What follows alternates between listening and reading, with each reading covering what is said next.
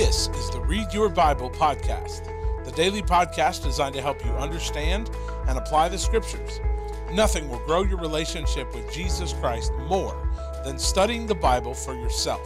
I'm your host, Drew Tankersley, and for the next few moments, I want to invite you to join me as we dive into God's Word together.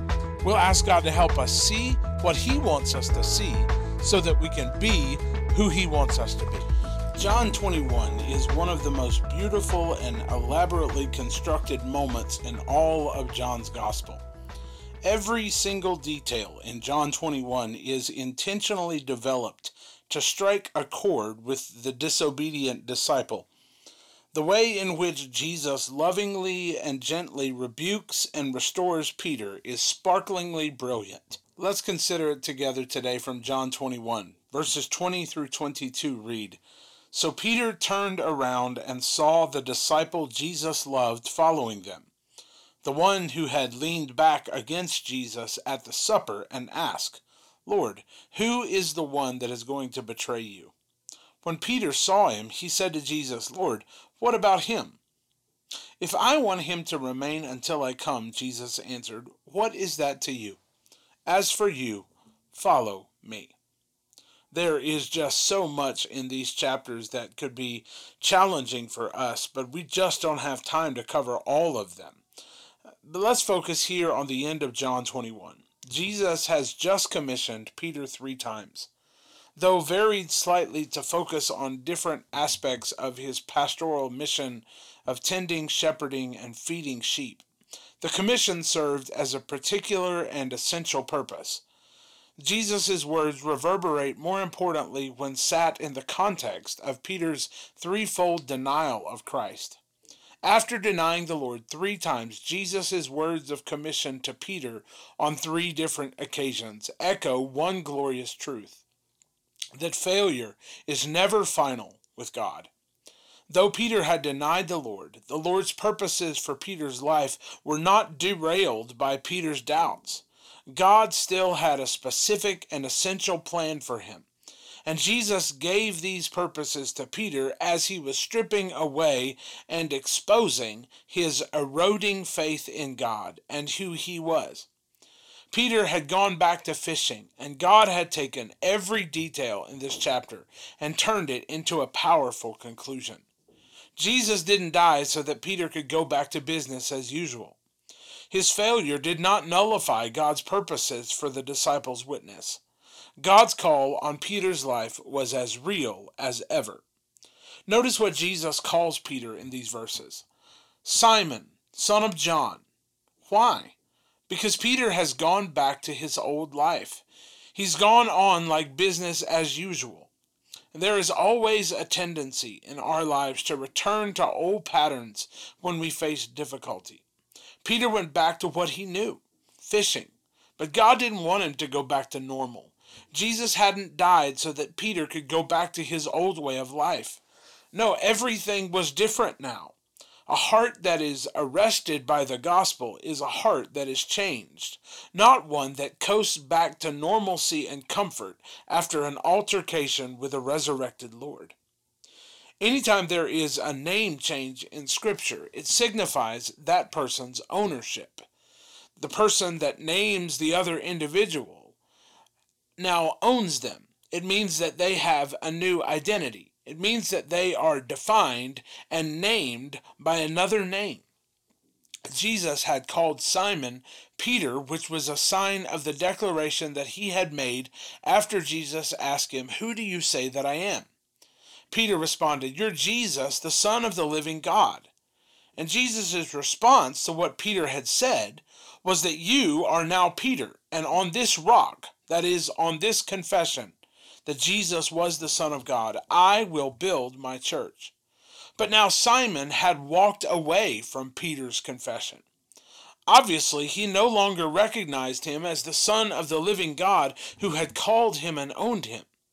So when Jesus calls Peter Simon, son of John, this is more than just using his old name. It signifies his old character, and it had to have struck Peter off guard. It had to have hit him right in the face. Look, what you are doing is more consistent with your old life than the life that I gave you. But I own you with a purpose. I have called you for something more. You don't get to go back to coasting. In our lives, does our character look more like what we were before Christ? Or are we walking in the purposes for which God owned us? See, the Christian life is not about what we were, but about what we are becoming. We must focus our attention not on what God has called us from, but on what God has called us to be. Jesus did not save you so that you could coast back into comfortable Christianity. He saved you to change you from Simon, son of John, to Peter, son of God. Jesus asked Peter, "Do you love me more than these? Do you love me enough to give up what used to be important to you? Do you love me more than what used to bring you value?" He asked him and us, "Do you love me more than these things? Do you love me in the highest and greatest sense? Do you have a love for me that transcends all these other things?" For Peter, it was fishing. But for us, it may be approval or money or comfort. It may be what we are accustomed to. It may be notoriety or fame. It could be relationships. It could be tradition. It could be anything. And Jesus asked Peter, "Do you love me?" That is agape love, in the highest and most significant sense, a love that transcends all other passions. Peter responds with a different word for love. "Well, yes, Lord, you know that I love you." He answered yes, and then uses a different word for love. The term is phileo, which means to feel strongly about. "Do you love me?" "You know how I feel strongly for you," Peter says. Peter had enough sense to know that he couldn't lie to the Lord. Jesus had asked him, "Do you love in a transcendent way more than anything else? Do you love me more than these?" The very fact that he was fishing belied the fact that he did not. Peter had enough sense to know that he couldn't lie to the Lord. He had denied him. He had disobeyed him. They were supposed to be on the mountain that God had appointed. And now Jesus had come to look for them and had done this incredible miracle of bringing the fish in and invited them to bring all of their questions and their doubts and to sit with Jesus. And Jesus is leading them to acknowledge their deficiency and their love for him. Peter's response is, "Lord, you know that I don't love you the way that I should." To love him as a disciple is to love him supremely, over and above everything else, not as much as everything else. If we're going to be disciples that accomplish what God has called us to do, we need a heart change when it comes to our love. We need a love that transcends every other love in our lives. We need to love him more than our comfort, more than our ease, more than how we've always done it, more than what we are comfortable with. What God was asking him to do would require more of a love for him than a passing kind of love. If Peter was to do what God would ask him to do, it would demand a transcendent love. And it was his love for God that fueled his service to the church. It was his love for God that would fuel his calling. His passion for God would drive his service to these smelly sheep. And if he didn't love God more than these fish, or the love of money, or these men, the love of people, he could never do what God called him to do. There is a relationship between your calling and your care. What you care about most is what will affect your calling most. If Peter's love for God did not transcend his love for things, then he would never accomplish what God had called him to do. There's a sense in which Peter says, "You know how I love you." In a broken and contrite spirit, he refuses to acknowledge that he loves the Lord in the way he should. And there's no chastisement here, only conscious acknowledgement. This posture in the mindset that we should adopt. Rather than defending our love for God that is particularly waning in this moment, rather than deflecting that, maybe the answer should be, "Lord, you know how I love you, and you know it's not what it needs to be." And Jesus' response to Peter's concession is astounding. He answers, "Feed my lambs." With the love that you have for me, the deficient love that you have, make sure the babies eat. This is the call into ministry right where we are.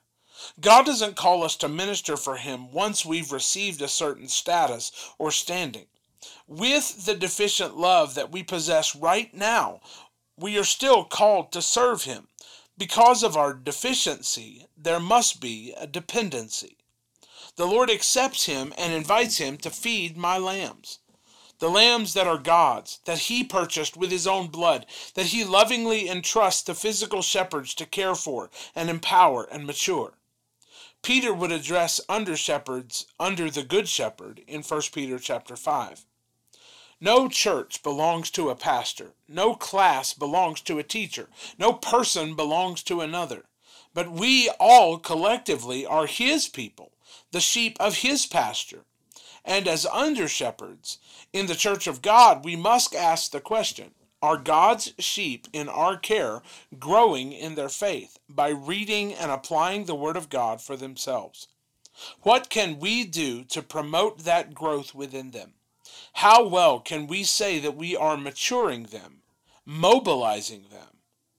The first great calling of the shepherd is getting the babies to eat. So we must ask ourselves the question, how well are we getting those around us to learn to feast on the Word of God for themselves? And then Jesus asked Peter, "Simon, son of John, do you love me?" "Yes, Lord," he said, "you know that I love you." Same verb tenses here. "Shepherd my sheep," he told him. This time he uses a different word altogether. He asks him the same question, and Peter responds with the same response, but now Jesus calls him to shepherd the sheep. So what's the difference between shepherding and feeding? Well, the Greek word is poimenoa, the word which means to lead out to pasture. The good shepherd doesn't drive the sheep to pasture. He leads them out to pasture. This work involves protection. It consists in clearing a path of distractions. It consists of walking ahead and calling them onto the way that you are walking. Now, here's the point. Jesus is telling Peter, I want you to lead. I want you to invite them into the life that you are leading. Leaders don't drive sheep onto a path. They walk the path ahead of them and invite them into the way. This process is discipleship. So how well are we doing this? If we're going to follow Jesus, this is what is required of us. Jesus asked Peter a third time, "Simon, son of John, do you love me?" This time, Peter was grieved that he asked him this. "Do you love me?" he said. "Lord, you know everything. You know that I love you." "Feed my sheep," Jesus said. In this third text, Jesus changes the verb. He uses the verb that Peter did the previous two times. He basically says, "Do you even like me?" And Peter was pained that Jesus would question whether or not he even loved God as much as he thought he did. The thought here is Jesus saying, "Look, I'm entrusting these sheep for which I have died to your care, and I want to know for certain of your love for me. And I want to expose the fact that your love for me is not even what you think it is." This base camp is where Christian commitment starts. Do you love Him more than anything else? I can tell what you love by how you serve. Jesus ends that section with the powerful words He said to Peter at the beginning of His life. "Follow me." It's a powerfully symbolic moment. Everything here is. Jesus first called Peter to follow Him after the miracle where Jesus asked Peter to put the nets on the other side of the boat and they couldn't call in the catch. The nets were breaking. The same Jesus called the same Peter to follow Him in the same way after the same miracle, to be a fisher of men. Same miracle, same body of water, same men. But now the nets aren't breaking. Peter knew exactly what all of this meant. It had all come full circle. 3 denials and 3 restorations. Jesus appears to them now for the 3rd time, and all of this is so serendipitous. Jesus' words must have stung in the disobedient disciples' heart. Follow me. After all of this, the call remains, follow me. When Peter hears this, he still isn't convinced because he has his eyes focused on others. Pointing to John, he asked Jesus, "What about him?" The question was after God had told Peter that he would die glorifying God by not falling and failing again. Jesus' response here is powerful. If I want him to remain until I come, what is that to you? As for you, follow me. In other words, Jesus is saying, why don't you let me worry about John and you focus on doing what I've told you to do? Namely, follow me. Jesus redirects Peter's focus to what's important and away from what isn't. In that following, how we follow him will expose our love or lack thereof. How we follow Jesus has a direct correlation to our love for him. Our love for him should transcend every other love and animate our obedience, whatever and wherever that is. Be it to lead sheep or leave fishing, the call is the same. Just follow Jesus wherever that road leads. As obedient followers of Christ, we have to be willing to do either. As the song says, wherever he leads me, whatever it costs me, Lord, all I want is you. Jesus, all I want is you. May that be the prayer of our hearts today. The Lord taught us a powerful lesson here. We can't get focused on others and our walk with God and focus on following Jesus ourselves simultaneously. We have to focus on God and not on other people. We have to focus on what he has called us to do. Following Jesus will lead us at times to difficult places where it is difficult to follow, but the calling is just the same. Follow me. God, help me follow you, regardless of where that road takes me, and help me focus on doing that every day. Don't let us get our focus on other people and what they are doing or not doing. Allow us to focus our walk on you and you alone. Lord, we get so wrapped up in people-pleasing sometimes that we don't want to disappoint others or make them upset. But that is a poor excuse for our disobedience. So help us to follow you, whether other people like it or understand it. In your name, amen. Thanks so much for joining us today for the Read Your Bible podcast. For the show notes to today's episode, please visit readyourbible.info. While you're there, you can listen to past episodes as well as access a host of additional resources designed to help you grow in your faith. It's all there for you at readyourbible.info. That's readyourbible.info. For more information about South Seminole Baptist Church, just go to southseminole.com. Have a great weekend. Join us on Monday as together we help you learn to read your Bible.